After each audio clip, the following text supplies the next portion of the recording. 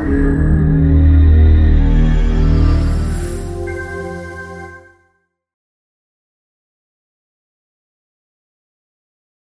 thank you, Ian, and welcome to everybody. I've spent most of my career in government research positions where it was very important to provide sound scientific information in a non-advocacy way for decision makers to make, hopefully, some informed decisions. And it's in that vein that I would like to discuss the factors that would control the energy mix for the world over the coming decades throughout the rest of this century. Now, predicting the future is a tricky business, and what I would like to do today is to discuss some trends and some scientific constraints so that maybe you can then develop your own scenarios for the future energy mix. Perhaps start with a simple definition of energy, because the word energy is used in different ways by different people. It has a specific meaning in physics, a specific meaning in the medical profession. But today we're talking about usable power and specifically the resources for producing usable power. Now, there's a lot of misinformation about energy resources, no matter whether those energy resources are non-renewable or renewable. This is one thing that I picked up from the web just about 4 weeks ago. Fox News claiming that solar won't work in America because it's not sunny like Germany. Well, hopefully you see the funny side of that, but unfortunately there's a significant part of the population that may not understand the amusing side of that. If you don't understand the amusing side, I'll just point out that where I lived in the United States, in Colorado, has about twice as many sunshine hours per year as Frankfurt, Germany, which is one of the sunnier parts of Germany. And when it comes to energy, of course, everyone thinks that they are an expert. And people tend to have some fairly strong opinions, and usually when I give these types of talks, there's a significant part of the audience that gets a little annoyed with me, and so I hope you won't start throwing any tomatoes during the talk. When we think about the future of energy, we tend to think of an evolution from the world of our own experience. But it is worth remembering that about 20% of the world today is still without electricity, and 37% still has no access to modern fuels. Think about that, 20% without electricity, 37% of the world without access to modern fuels. Those people are using firewood, they're using dried dung, etc. Most people in the world aspire to use energy in the same way as you or I do. And they aspire to use as much energy as you or I. This plot is rather a fussy plot, but it shows all the countries of the world with the size of the circles proportional to the size of the population. The vertical axis is the life expectancy, and the horizontal scale is the GDP per capita, which is on a logarithmic scale, so that's a measure of the wealth of the countries. Australia, if you can't see it, is that little pink dot between Japan and the United States up in the top right-hand corner.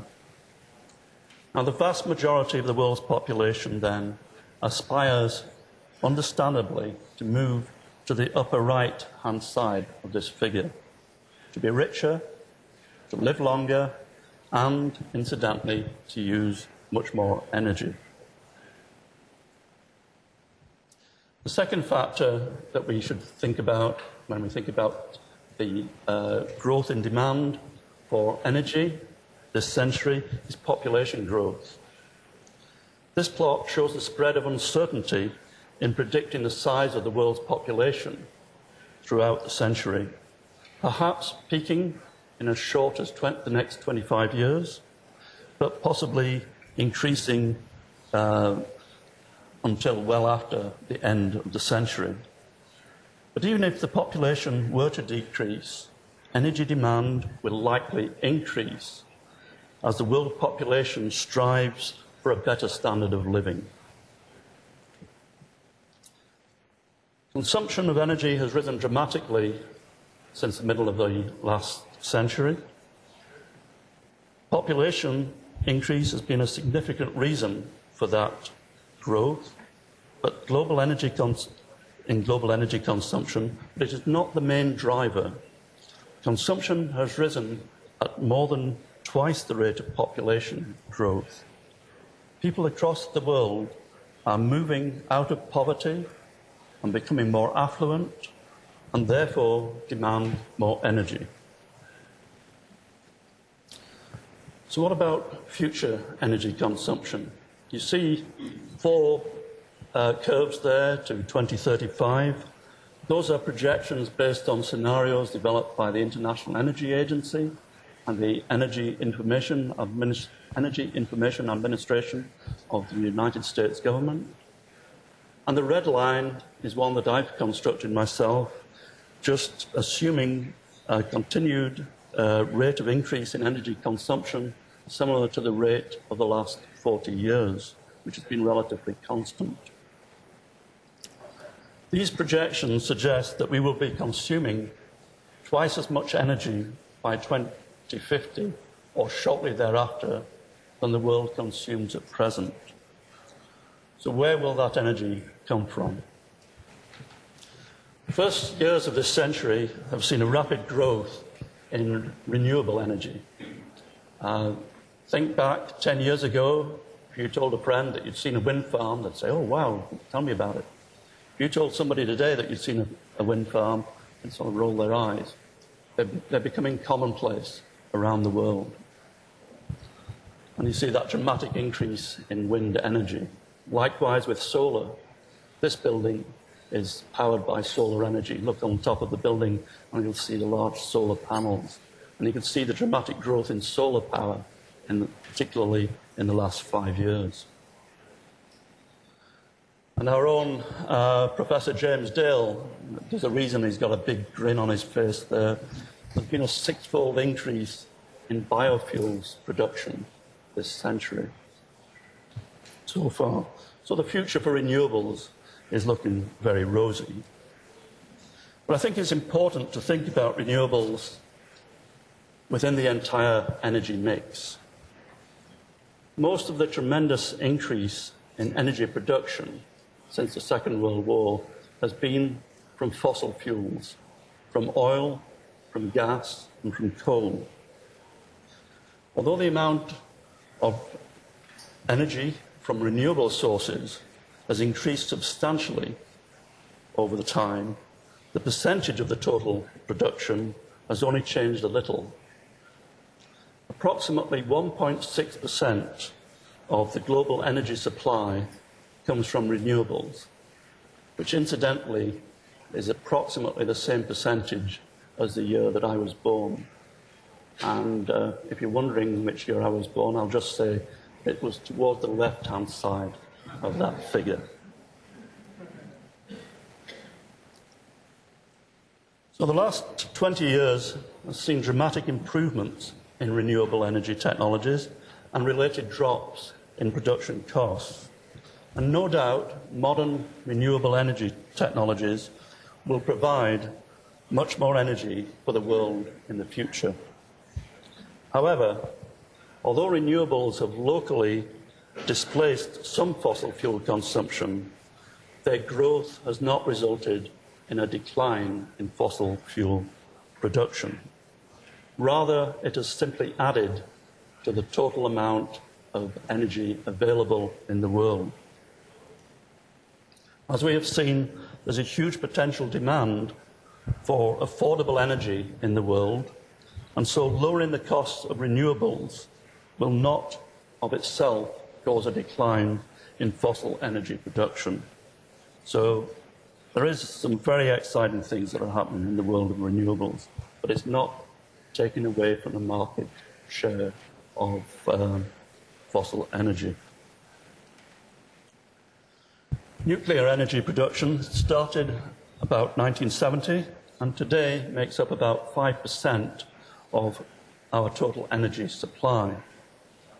Again, it has locally displaced some fossil fuel consumption, but the growth in nuclear did not result in any decline in fossil energy production.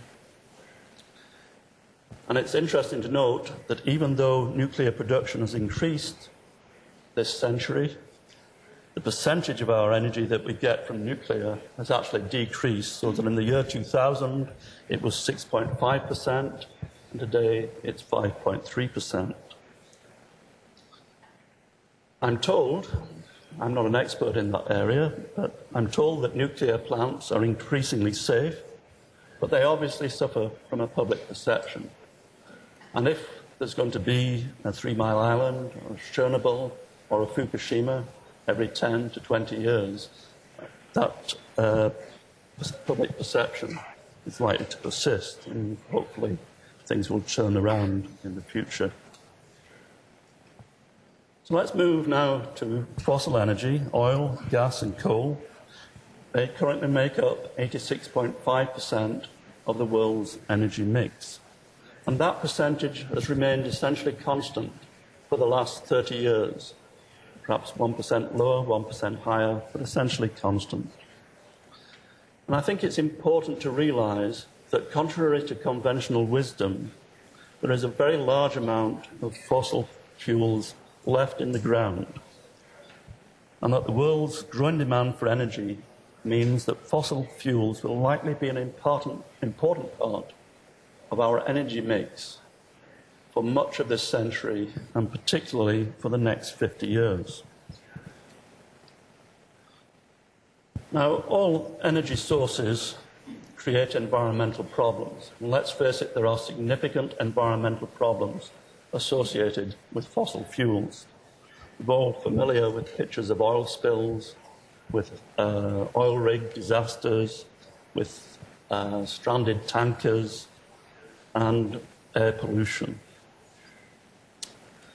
This is a satellite view of smog over China, largely created by the burning of coal. The outer edge, incidentally, of the Chinese smog can reach as far away as Colorado in the United States, where I used to live. There was some, when I lived there, occasionally there'd be a hazy day and they'd say, oh, this is smog coming in from China.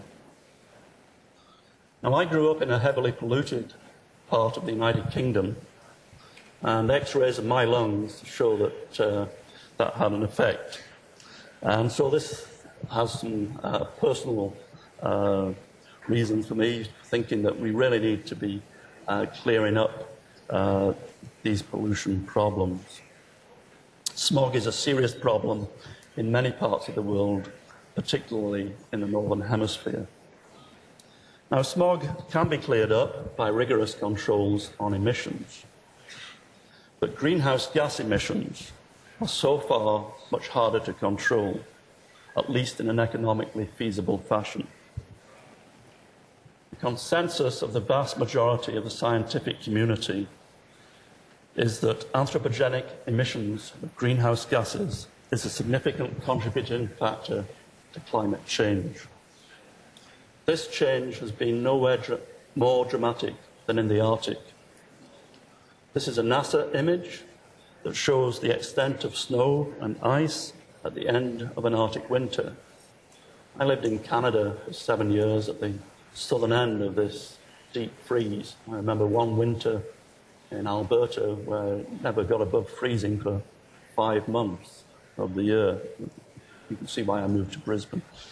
But this snow and ice, much of it melts during the summer. And this image shows the extent of snow and ice at the end of the last Arctic summer. The yellow line shows the average minimum extent of the Arctic ice cap over the last 30 years. And in the last 10 years, it has consistently melted back to a progressively smaller area. Furthermore, the ice that's left is only half as thick as it was 30 years ago. So essentially, 3/4 of the summer ice has disappeared in the last 30 years. It's a remarkable change, and this century we will need to adapt to climate change, to a changing world, and to mitigate the effects of climate change. Now, we regularly read that peak oil, peak gas, and peak coal are imminent. But the imminent demise of fossil fuels has been predicted for over 100 years. And yet production continues to increase. So why have these predictions proven to be wrong? And should we believe current predictions of an impending shortage of fossil fuels? We often read that the easy-to-find oil accumulations have all been found and that only the difficult accumulations remain. Well, whenever I read that, which I read almost every month in one newspaper or journal, I'm always reminded by a quote by that famous American baseball player and amateur philosopher Yogi Berra. It's a case of déjà vu all over again. And you can see a quote by Michael Halbuty, a famous American petroleum explorer. Back 30 years ago, most of the easy-to-find accumulations of petroleum worldwide have been found. Another quote by M. King Hubbard, back 75 years ago, while we do not know exactly how much oil remains undiscovered, the easy discoveries have already been made and only the difficult ones remain. It does beg the question as to why anyone would think that we would discover all the hard-to-find oil first. But these statements were true when they were made, they're true today, and they'll be true in another 50 years or so.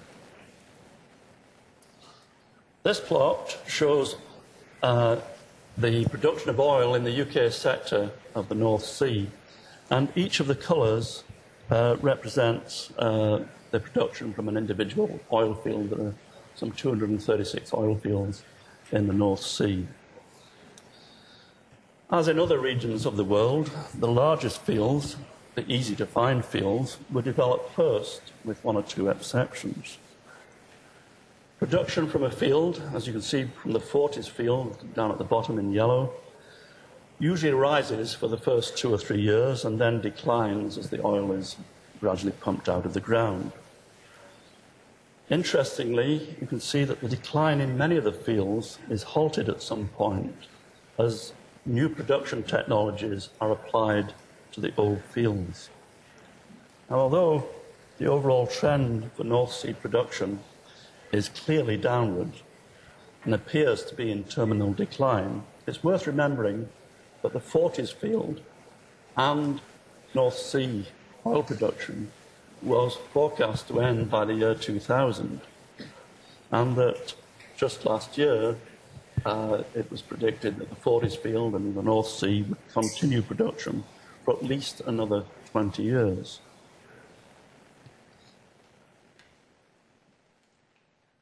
Now, as a geologist, when I think about oil resources or any other fossil fuel resource, I like to think of a pyramid.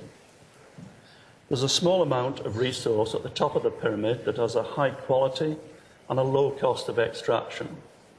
And there's a much larger volume lower in the pyramid that is of lower quality resource with a higher cost of extraction. The upper part of the pyramid is well understood. We can see it clearly. But as we move down the pyramid, the size of the resource and the nature of the resource becomes less clear. And it's unclear exactly how large it is. Now, when people calculate a resource or reserve, they essentially identify that part of the pyramid that is currently economic. So they put a slice through that pyramid.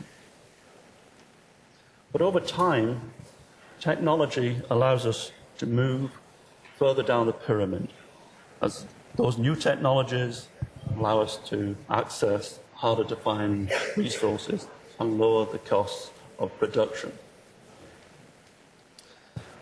So that over time, the amount of that pyramid that's available to access economically increases. Of course, at the same time, we're also extracting resources from the upper part of the pyramid. So the question that we might ask ourselves is how low in that pyramid might we go this century? Predictions of peak oil and peak gas and coal rely on a methodology developed by King Hubbard back in 1956. Now, King Hubbard wasn't some obscure monarch from Eastern Europe. There's some Americans with sort of interesting first names, and King Hubbard was from Texas. He was a Texas farm boy. He grew up on a farm, but he became a very famous American geophysicist and geologist. And his methodology is based on the assumption that if we know the amount of resource, then we can predict the rest, and we know part of the production curve, then we can predict the remainder of the production curve in the future. The area under the curve being equal to the amount of resource. But think back to that pyramid. The problem with this methodology is that we don't know the amount of resource that's going to be available in the future. I gave a talk similar to this some 15 years ago in Utah to a large audience at the American Association of Petroleum Geologists conference. And when I went down the next morning for breakfast and I looked at the paper, somebody found that I'd made not only the paper but also the headline of the paper. That exaggerated a little bit what I'd said, but basically, if you think back to 1998, there was predictions at that time that oil would peak by the year 2000, and clearly I was given this message about the pyramid and the problems with that peak oil there. So be careful what you say. I'll be looking at the press tomorrow and hopefully won't see anything like that. So predictions of peak oil have historically turned out not to come true. Technological advances over the last 20 years have allowed economic extraction significantly lower in the pyramid. Think about some of the improvements that have been made in technology. Our geologic models are much better than they were. Seismic imaging, we can image the subsurface in much more high definition. New drilling technologies, horizontal drilling, directional drilling, lower cost drilling in deep areas. New production technologies, such as much better hydraulic fracturing. Transportation technologies.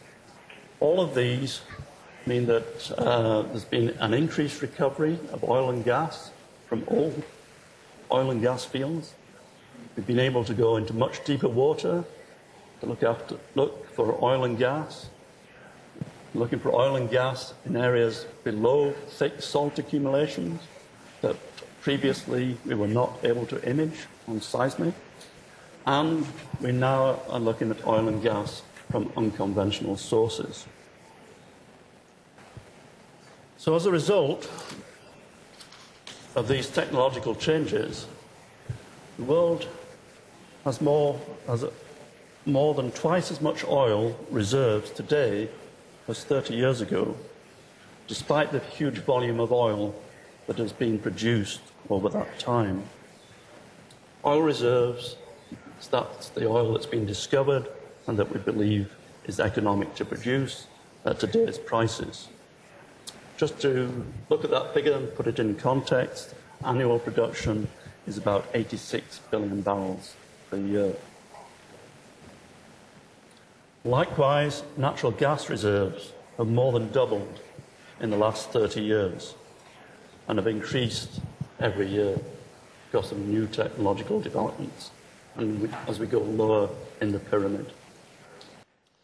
Last year, I published a paper in which I made an assessment of the amount of remaining oil in the world, and the coloured segments of that column are conventional oil. Proved reserves, that's the oil that's been found. Undiscovered fields, those are the fields where there's good geological evidence that we will find oil in various parts of the world. And then reserve growth is the prediction of how much extra oil we might get out of existing fields. But over and above that is the unconventional oil that we may be able to develop and which there is no accurate measure at the moment. Just this last week, to give you an idea of unconventional resources and their potential size, there was an assessment published by the US Geological Survey of the oil shales in Colorado, Utah, and Wyoming. And it's a nice example of the pyramid. If you think about the high-grade oil shale with the high volumes, gallons per ton, relatively small amounts of oil. But if you think about the lower grades, much larger volumes. And none of this is currently economic, but there's plenty of people trying to look at new technologies to develop the oil shales in that area. And to think about, well, what does 4 trillion barrels mean? 4 trillion barrels is equivalent to all the oil that has been used to date and all the oil, conventional oil that is in the ground at the moment. So this is just one example of unconventional oil that may be part of our future. Likewise, there's a tremendous amount of natural gas. Again, here are the numbers that I published last year. And both for the conventional oil and for the conventional gas, there's about 80 years supply at current production rates. And then on top of that, we have all the unconventional oil and gas. It's perhaps worth seeing where our fossil fuels come from and perhaps put Australia's production in some perspective. This plot shows crude oil production since 1990, and it shows the top 10 producers. Interestingly, only 4 of those top 10 producers are actually OPEC countries. Many countries are planning to increase their oil production. The United States, in particular, Canada and Brazil all plan to increase their production. And Iraq, they're increasing their production. They have the capacity to exceed Saudi Arabia's production. And if you've been reading the newspaper this last few days, Venezuela could quite easily re-enter the ranks of one of the top 10 producers in the world. Where does Australia rank? We rank currently at 28th largest producer.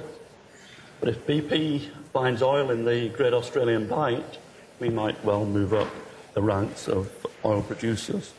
And there also is the potential for unconventional oil in Australia. Here's a plot of natural gas production since 1990, rising every year except during the financial crisis back in 2008-9. Australia has a large amount of natural gas, but we are, at the moment, just the 16th largest producer. There's obviously plans to significantly increase our production, and the hope is that we will essentially increase our production to the level that you see Qatar at, and that we will be exporting a large amount of that gas to Asia. That increase in production, a large part of that's going to come from Queensland, and the other large part from the Northwest Shelf. But the most remarkable story in energy production so far this century is the dramatic growth in coal production. Most people consider coal as a fuel of the past, but when you look at this plot, clearly this is the golden age of coal. Dramatic increase since the year 2000. A little over 70% of that increase has come from China. And it's worth considering when you look at that figure that every 2 years, China has increased its coal production by an amount equivalent to Australia's coal production, annual coal production. There's a lot more coal left in the world. So when we're thinking about global CO2 emissions, trends like this are something to be concerned about. Australia currently is the 5th largest producer of coal in the world, and until very recently, we were the largest coal exporter in the world. I've mentioned unconventional resources, and some of you might be asking, what are unconventional resources? There's 3 aspects to them. The oil and gas of unconventional resources does not flow easily towards a well when you drill it. It requires some form of stimulation for production.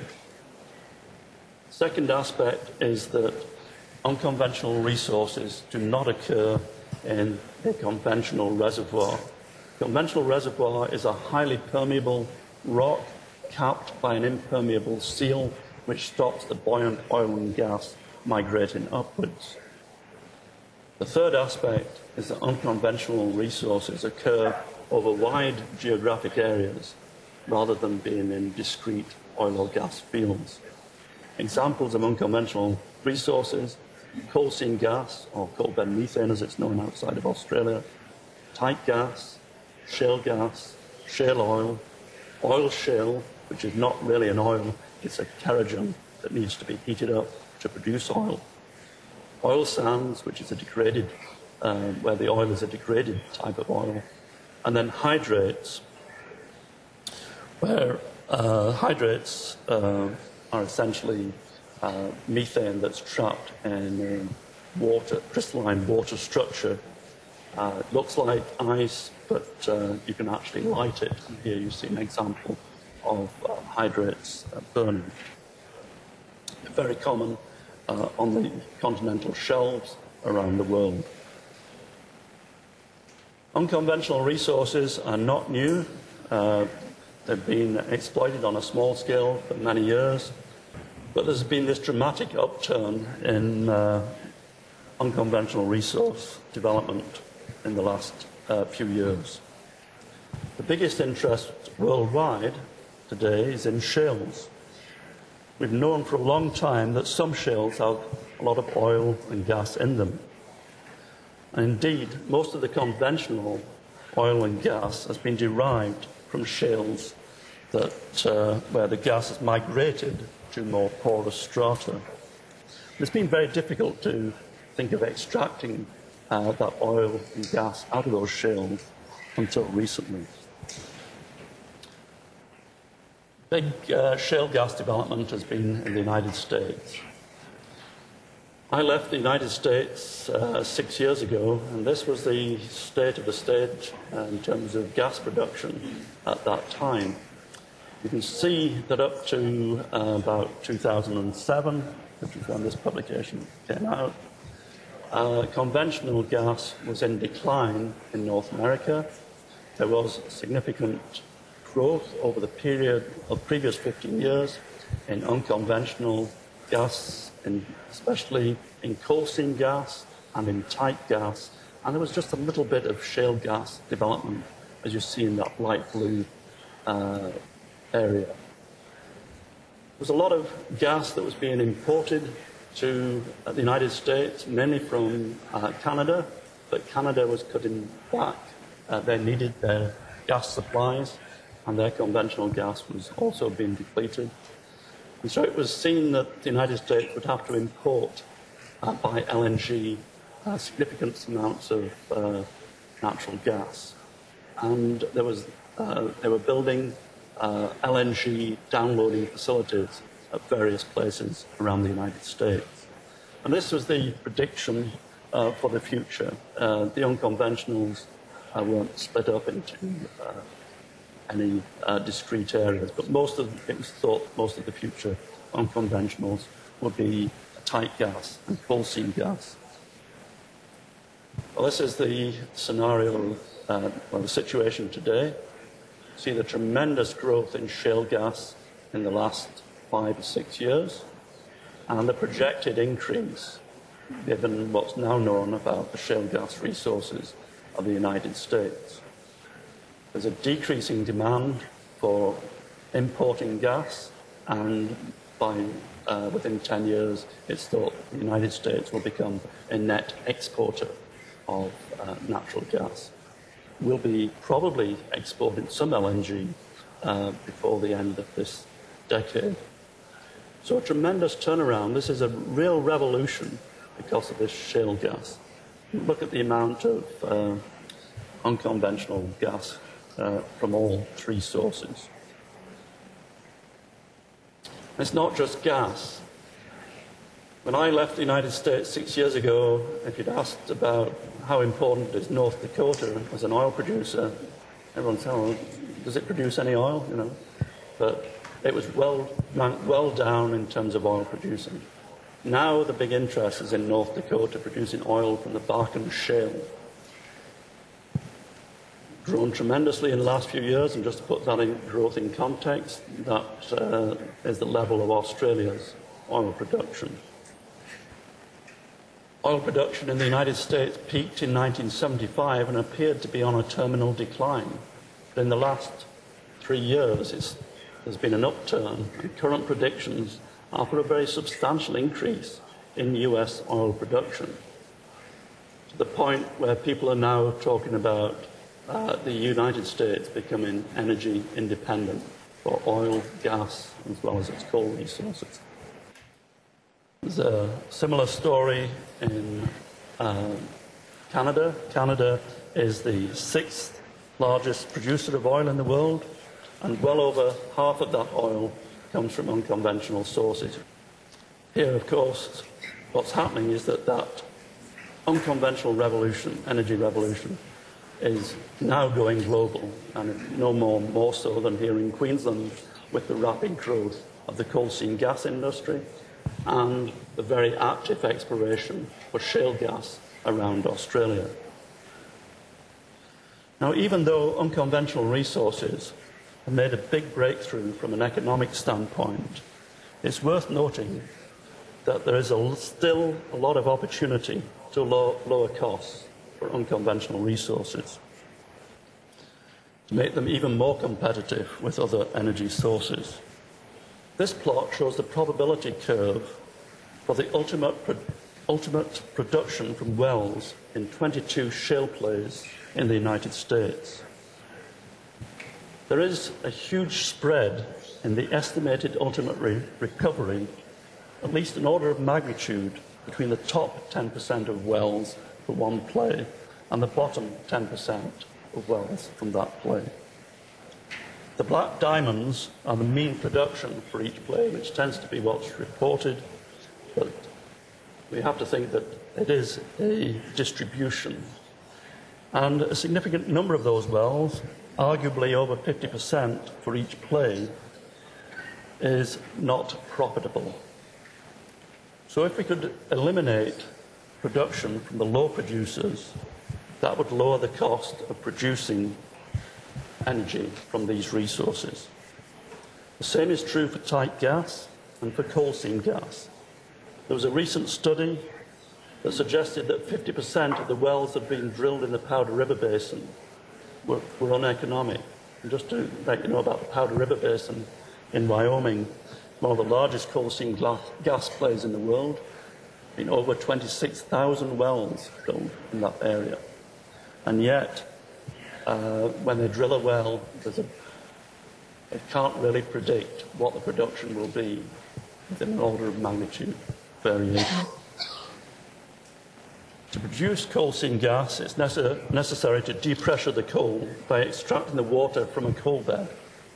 That allows the methane to flow from the matrix, from the coal matrix, to the well. Consequently, coal seam gas wells produce a considerable amount of water in their early stage of development before large amounts of gas can be produced.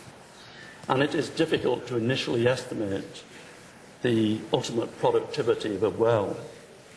And it may be a year or more before we can estimate how much gas we can get out of a well. During that time, a substantial amount of water is extracted, and that water needs to be processed at the surface for safe disposal.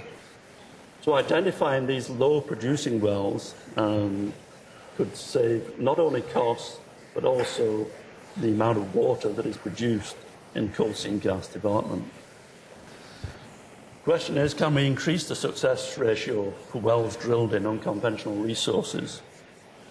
This plot shows that we've done that over time for all oil and gas. This is for the United States. It shows the success ratio of drilling in the United States. Discovery wells are those that discovered economic oil or gas. The red wells are the dry holes that were unprofitable. 50 years ago, only 20% of the wells that were drilled were economic. Today, it's about 66%. That's what new technologies, that's what research does in terms of lowering costs over time. The need to keep costs down is perhaps particularly true for Australia. We are planning on exporting from this country large volumes of LNG, both from the conventional sources on the Northwest Shelf and the unconventional resources, particularly from here in Queensland. But there is competition for the marketplace. There are other areas that are trying to get gas or are getting gas to East Asia. There's Southeast Asia, there's the Middle East, there's new resources found offshore East Africa, plans for sending that LNG to East Asia. There's that excess production from the United States, plans to export that to East Asia. Listen to Putin, he would like to export the large volumes of gas from Siberia to East Asia. That can be done by pipeline rather than by LNG. And then, if you talk to the Chinese, they're hoping to develop their own unconventional resources. So if we are really going to maintain and build our LNG exports over time, we need to make sure that we stay a low-cost provider. So, what about the future? How important will renewables and fossil fuels be? Last year saw the publication of the Global Energy Assessment. This was an international effort to suggest ways to limit greenhouse gas emissions from energy use in order to contain the global mean temperature increase to less than 2 degrees Celsius this century. They developed 3 scenarios. One of those scenarios has the total energy supplied in 2050 similar to what we saw in predictions early in the talk. This increase is mainly met by a tripling of nuclear power and a dramatic increase in renewables, wind, solar, etc. Although coal and oil decrease in that scenario, gas increases, and overall there is actually an increase in fossil energy production. In the most radical scenario of the Global Energy Assessment, the growth of energy consumption is much slower as demand is tempered by efficient use of energy. Again, there is a dramatic increase in renewables and nuclear, but even in that scenario, there is only a 25% reduction in fossil fuel production by 2050. The problem with that efficiency scenario is that most of the anticipated growth will come from developing countries, and emerging economies have historically used energy very inefficiently. Let's take a quick look at Australia now. This is our current energy consumption according to the Bureau of Resources and Energy Economics. As you can see, the vast majority of our consumption currently comes from fossil fuels, The Bureau forecasts a modest 21% increase in Australia's energy consumption by 2050, but with quite a different mix than at present. A dramatic decrease in coal consumption and a substantial increase in consumption of renewable energy. But BRE also forecasts Australia's coal production in 2050 will be 45% higher than it is today, with a substantial increase in coal exports. As I said earlier, the availability of new energy sources does not necessarily cut into the demand for older energy sources. We live in a world that is vastly undersupplied with readily available energy for cooking, heating, cooling, and industrial development. So what of a future with not only abundant renewable energy, but also abundant fossil fuel resources? Think for a moment about a future with abundant fossil fuels. There are both positive and negative points.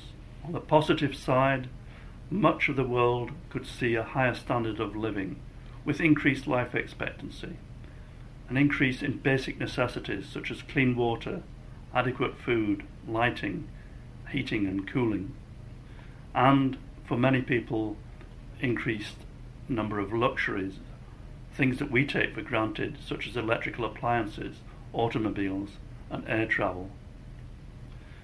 And then, on the positive side, there could be much more energy security for nations around the world as they become more independent in terms of their energy production. This is particularly because of the production of unconventional resources, and that is likely to lead to much less volatile energy price fluctuations than we saw in the latter part of the 20th century. On the negative side, however, there's the atmospheric pollution and greenhouse gas emissions. So the research challenge is how to achieve the positives while mitigating the negatives. So what I would suggest is one of the grand challenges for the 21st century is how do we achieve a healthy planet in a prosperous and energy resource abundant world? Well, I hope that I have given you some ideas to think about when you consider the future of energy and in your own predictions about the future energy mix. But predicting the future can be perilous. There have been dramatic changes in technology over the last 100 years, and we cannot envisage all the technological advances that will take place this century. I will leave you with these few words of wisdom about predicting the future. I hope the talk has given you some new perspectives on our future energy mix, and I look forward to working with you on the grand challenge. Thank you very much.